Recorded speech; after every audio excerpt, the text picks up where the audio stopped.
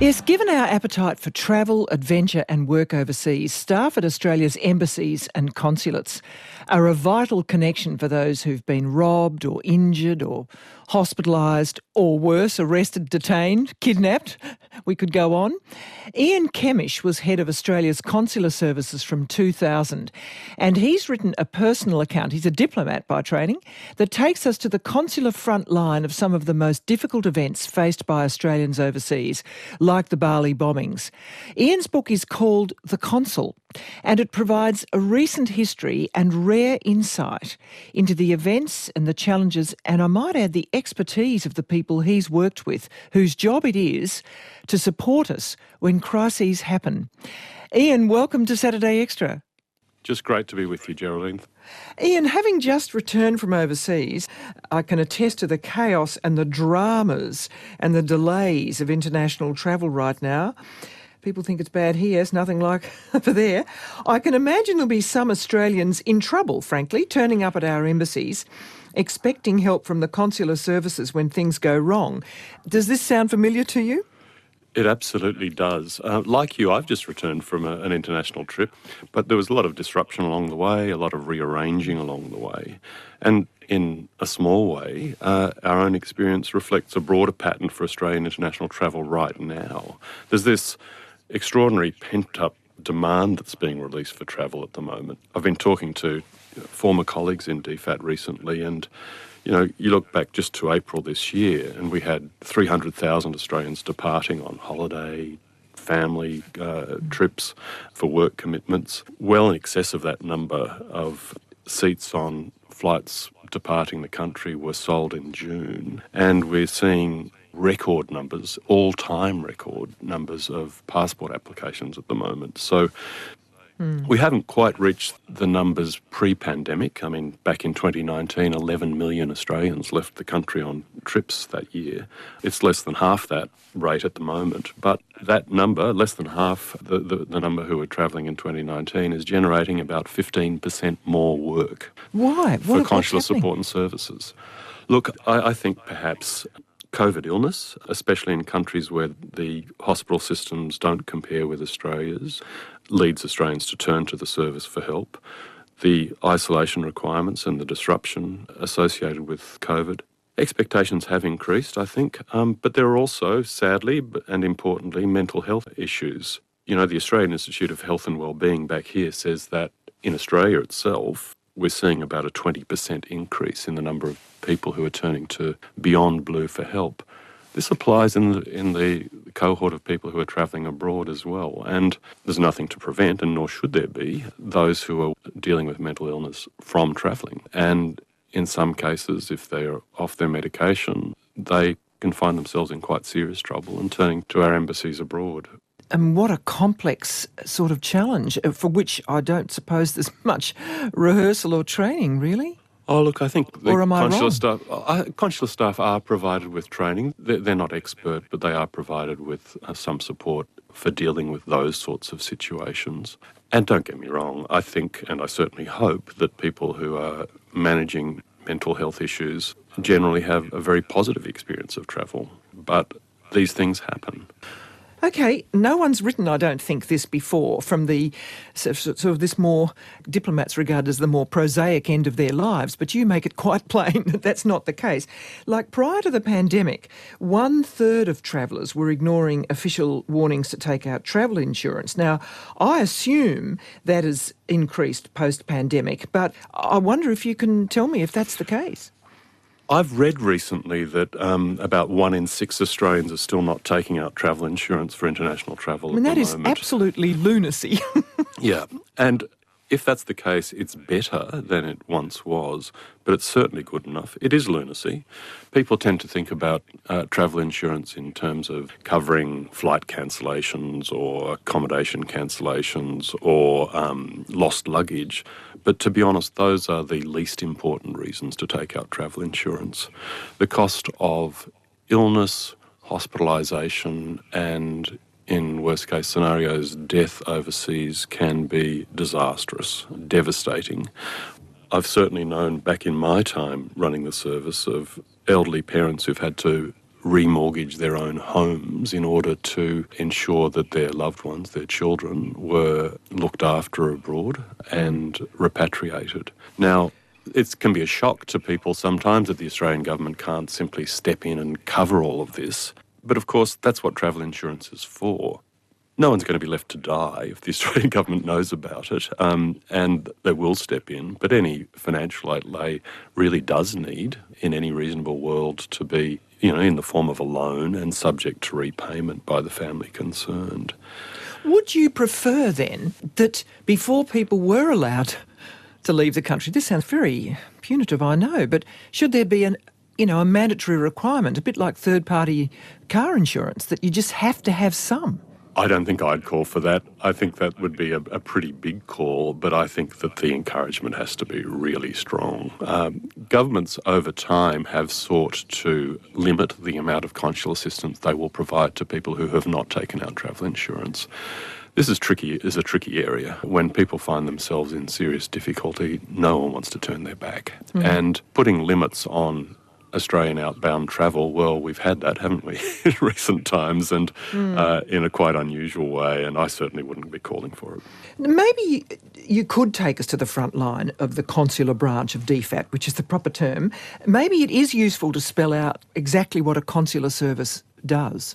So we have at headquarters in Canberra a division of people who coordinate, guide and support the work of Australian consuls assigned to our embassies overseas. So each of our embassies or high commissions have officers who do this work, who step forward when Australians encounter very serious trouble abroad.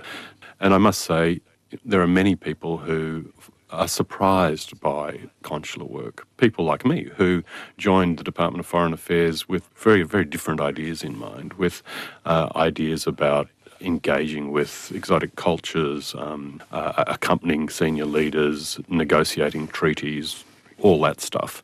I actually did all that in my career, but the bit that surprised me was this consular work. Well, expectation management is obviously critical here. There's a funny, I think, part of your book where you talk about expectation management, which is perceived to be a problem around the world with governments managing citizens' expectations.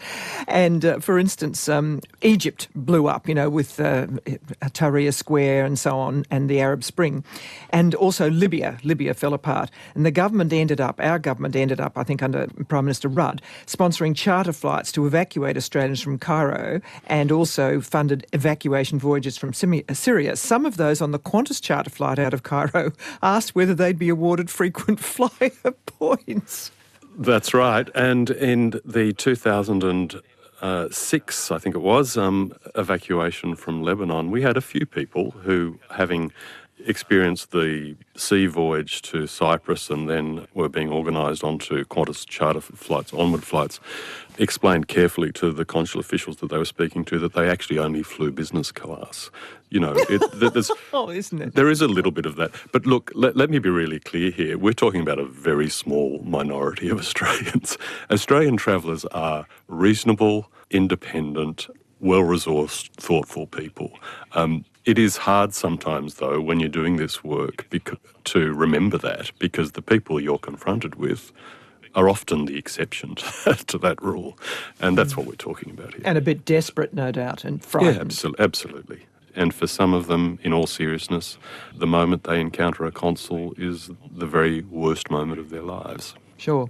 And so just to make it clear, by and large, if one needs the help of the Australian government via the consular assistance, do you have to pay for whatever comes after that? I mean, what is the understanding?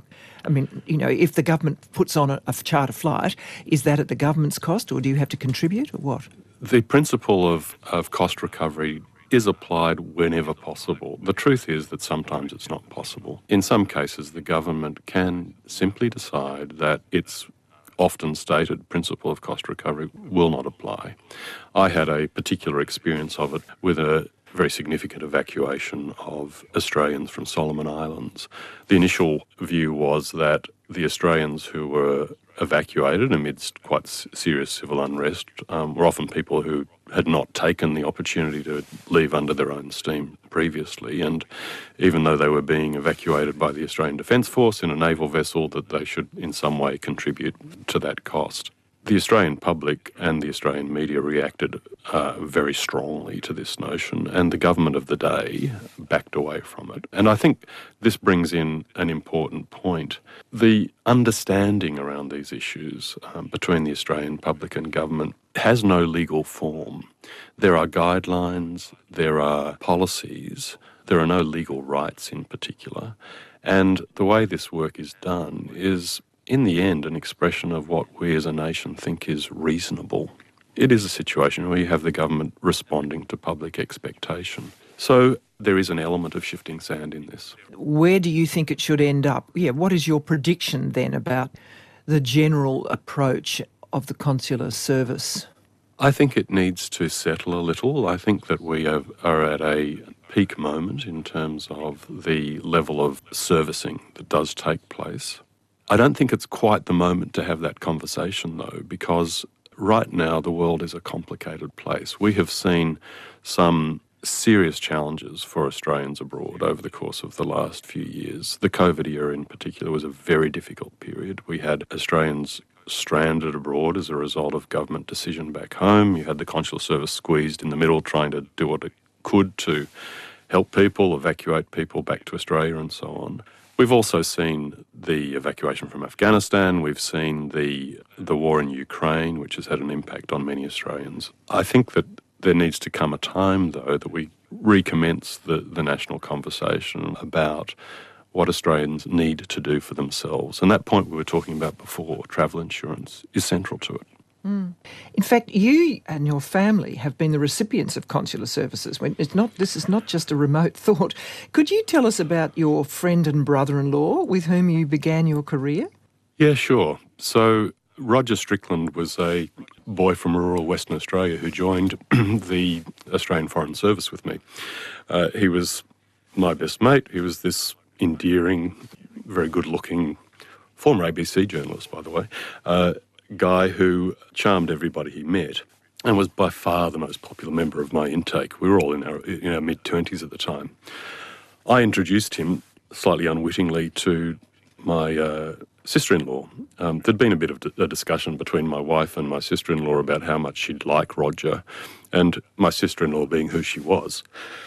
When she met Roger for the very first time down in Melbourne at a bar, said to him, "Hello, I hear we're getting married." And they did. And, Roger and Chrissy went on a posting to Vanuatu. Roger was killed in an air crash. He shouldn't have been on the plane concerned. It was a light plane in Vanuatu on Espirito Santo. And, we were on posting in Brunei. His now widow, Chrissy, was in Vila, of course.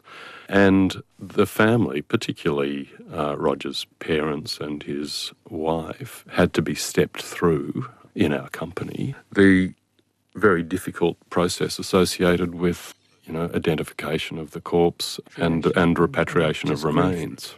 So it was an experience that we had well before I took on the consular work.